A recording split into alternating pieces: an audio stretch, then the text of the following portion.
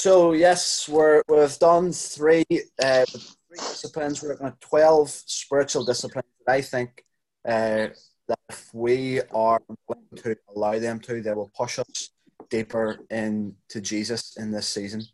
I've been still reflecting on this language that I was using, that I think I've used before, that the world, and even the world, the next neighbor, I thought that myself of this phrase today. Our world is not in need of any more intelligent people or any more gifted people, but it is in need of deep people who have just plumbed the depths of their inner being and know who they are, know that people who have grasped, caught a glimpse of the depth of the love that Jesus has for them. It's going to be deep people like that are going to change the world, I think. So the purpose of the spiritual disciplines, the purpose of why we are doing what we're doing is the total transformation of the person. And I think that's really important. We're after the total transformation of the person. Body, soul, mind, all of that. We're after complete renewal. And so the aim of much of what we've talked about, the aim of what we're going to talk about today, as well as the last 3 weeks, and as the aim for the next number of weeks, is to replace those old and actually often destructive habits with life-giving ones. And so I think if we're going to pursue some of the stuff around meditation and prayer and fasting and even study, that's what we're looking at this evening. That is certainly replacing old. We're certainly looking to replace old, destructive, often habits with life-giving habits. And so I think you'll be familiar with Romans chapter 12, verse 2.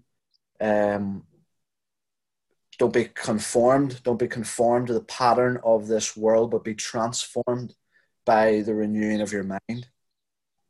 And then there's just Philippians chapter 4 is a really good chapter for all of us to be familiar with, I think, in this season that we're in. Hello, Anastasia. And don't worry about anything, it says. Well, actually, you could just keep going back. All rejoice. Again, I say rejoice. Don't worry about anything. Instead, pray about everything. Tell God what you need and thank Him for all that He's done. Then you will experience God's peace. And many of us, like people where I'm engaging with in our community, my goodness, do they need to experience God, which exceeds anything that we can understand. And His peace guard hearts and minds as you live in Christ Jesus.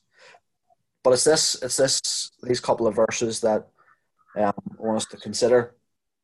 Dear brothers and sisters, one final thing. Paul says, fix your thoughts, fix your minds, fix your attention on what is true, on what is honorable, what is right, what is pure and lovely and admirable. Think about these things. Ponder on these, meditate, chew over these things that are excellent and worthy of praise, and keep putting into practice all that you have learned and all that you have received and everything you have heard from me and saw me doing. Then the God of peace will be with you.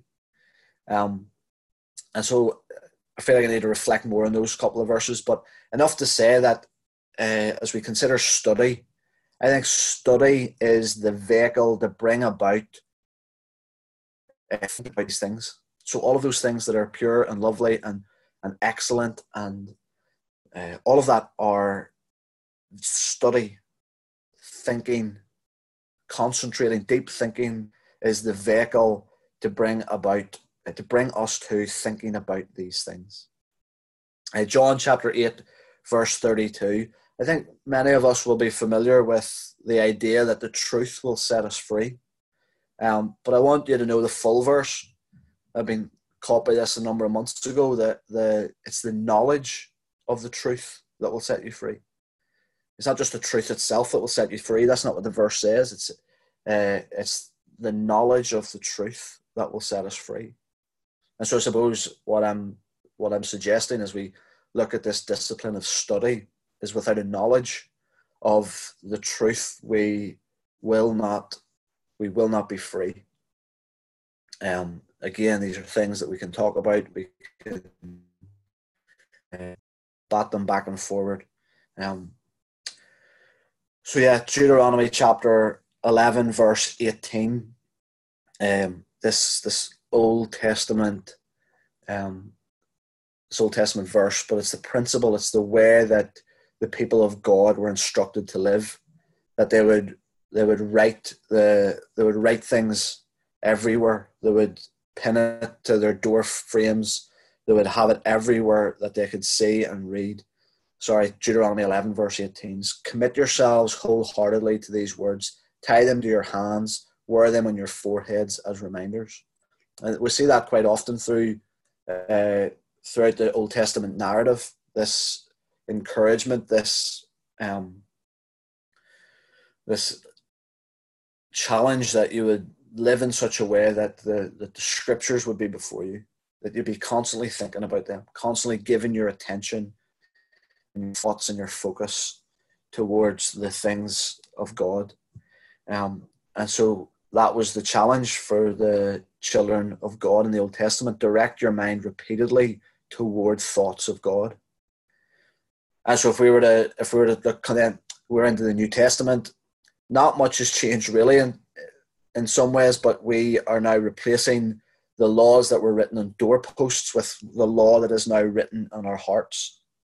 The law is written on our hearts, and it is that which leads us to Jesus. And so I am challenged about this idea of study. And so I just want to share a couple of things, because I am aware as I reflect on this, as I reflect on my own patterns, my own habits, I am aware that what we study determines the kind of habits that are formed. So there's different ways. For many of us, we're all wired differently, aren't we? For some of us, our preference when it comes to study is verbal, so it's like a book, or it's a podcast, or a sermon, a lecture, something like that. For others, our way of study, we study things that are non-verbal, like nature.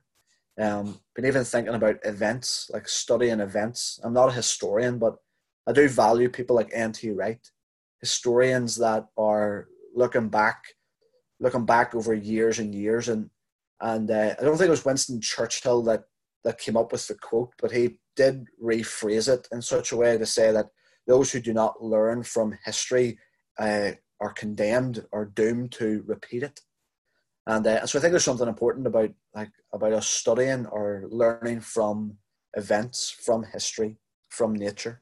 So for some of us, we study better verbally, and some of us study better maybe non-verbally. But there's just four steps, I think we could call it, that help us will help us in our study. The first one is repetition.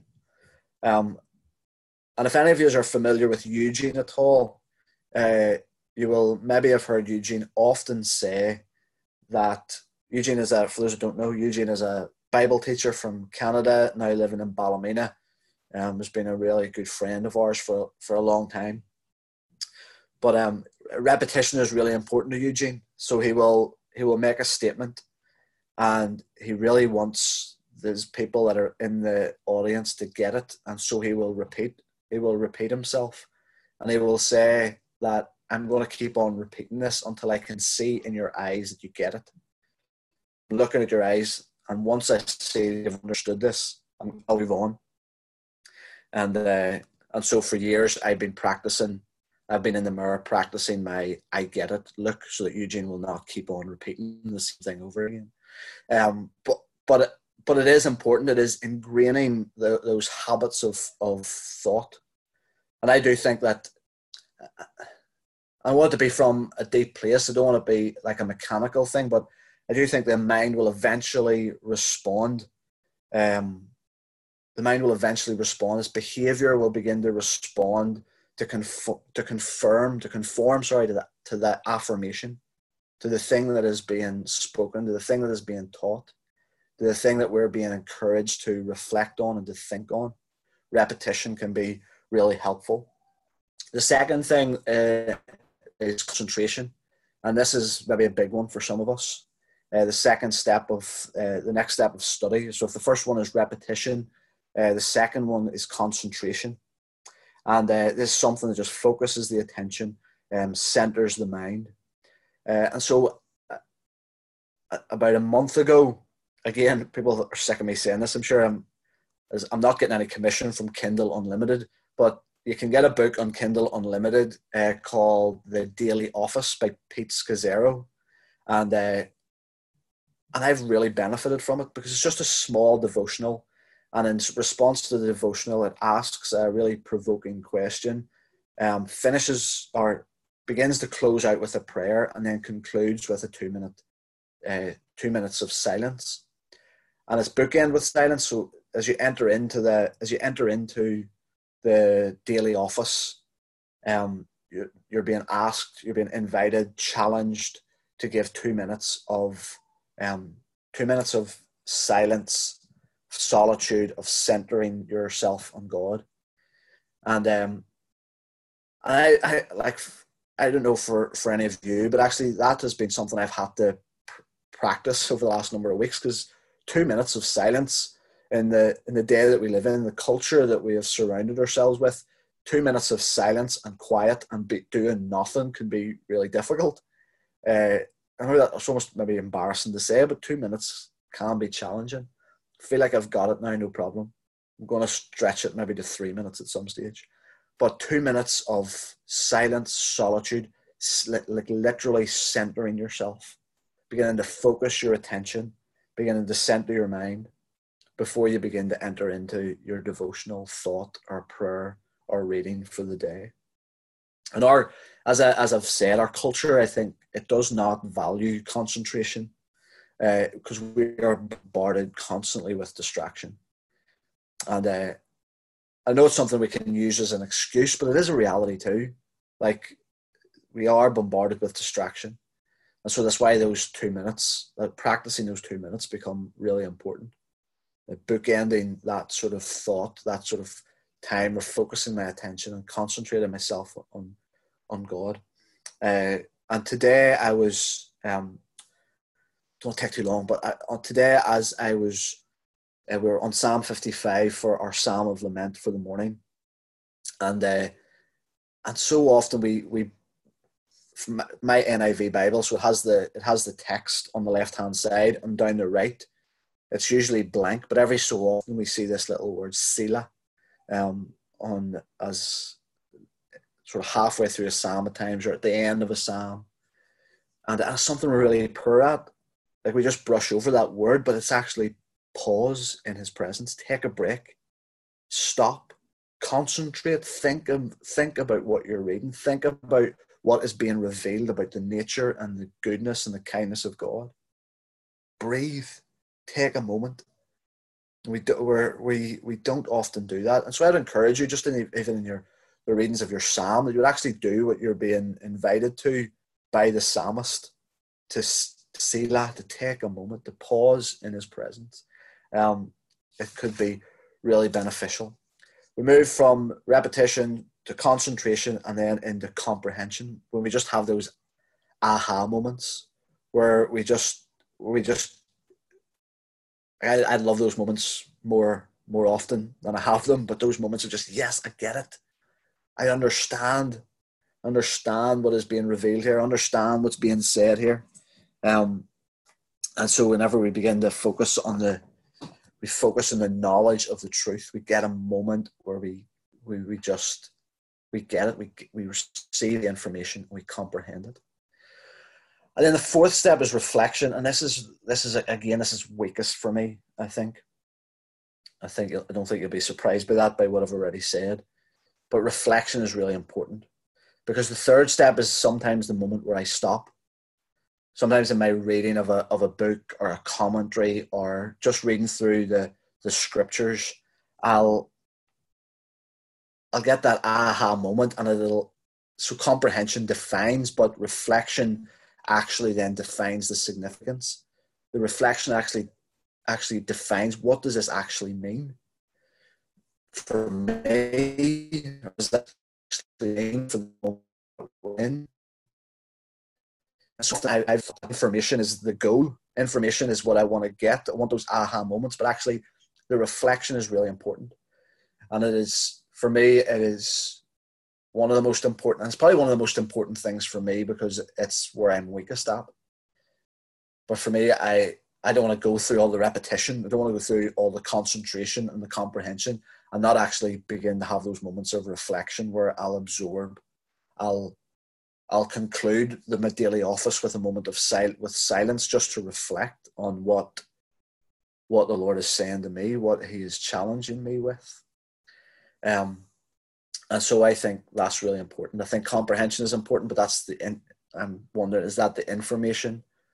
But we're after transformation, and that's, I think, where the reflection piece could be really, really important. So there's four quick steps. I think it's also worth saying I need to hear this. I need to be reminded of this, that study, the type of study that we're talking about, it does demand humility. Because often we can come to a scripture or we can come to a book that has been recommended. And if we come with our own preconceived ideas, we come often not looking to think, to concentrate, or to try and comprehend. We come looking to find the information that will prove our point. And honestly, all of us could do that. We could come up with our own idea. We could come to the scriptures looking to find something that will prove our point. And I just don't think it's helpful. I'm not sure that it's really that healthy. And I think whenever we're talking about study and repetition, concentration, comprehension, and reflection, I think that we want to come at this with a spirit of humility. I think study demands humility, and I think we see often enough throughout Scripture. We see it. I think we hear it from Jesus and Paul and from James, that pride and a teachable spirit can never go hand in hand. And so study, I think, important to say, demands humility.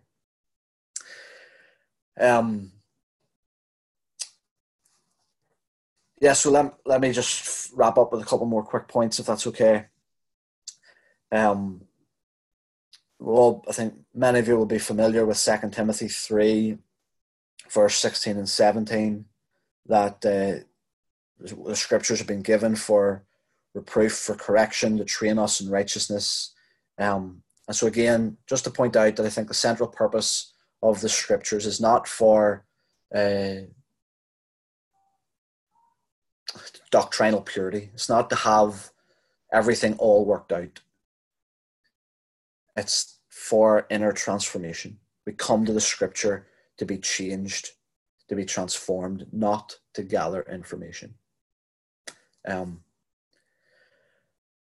so I think devotional readings are really important. Like, keep doing them. I think they can be really helpful. I suppose for me, sometimes I get to the end of a devotional and it's like there's an application at the end of it that is what this means for me. But I think the study of Scripture places a high value on what it actually means. It places a high value on interpretation. It places a high value on the context. Places a high value on what it actually means before we rush to what it means for me. And we can do that. We can often rush to application before interpretation.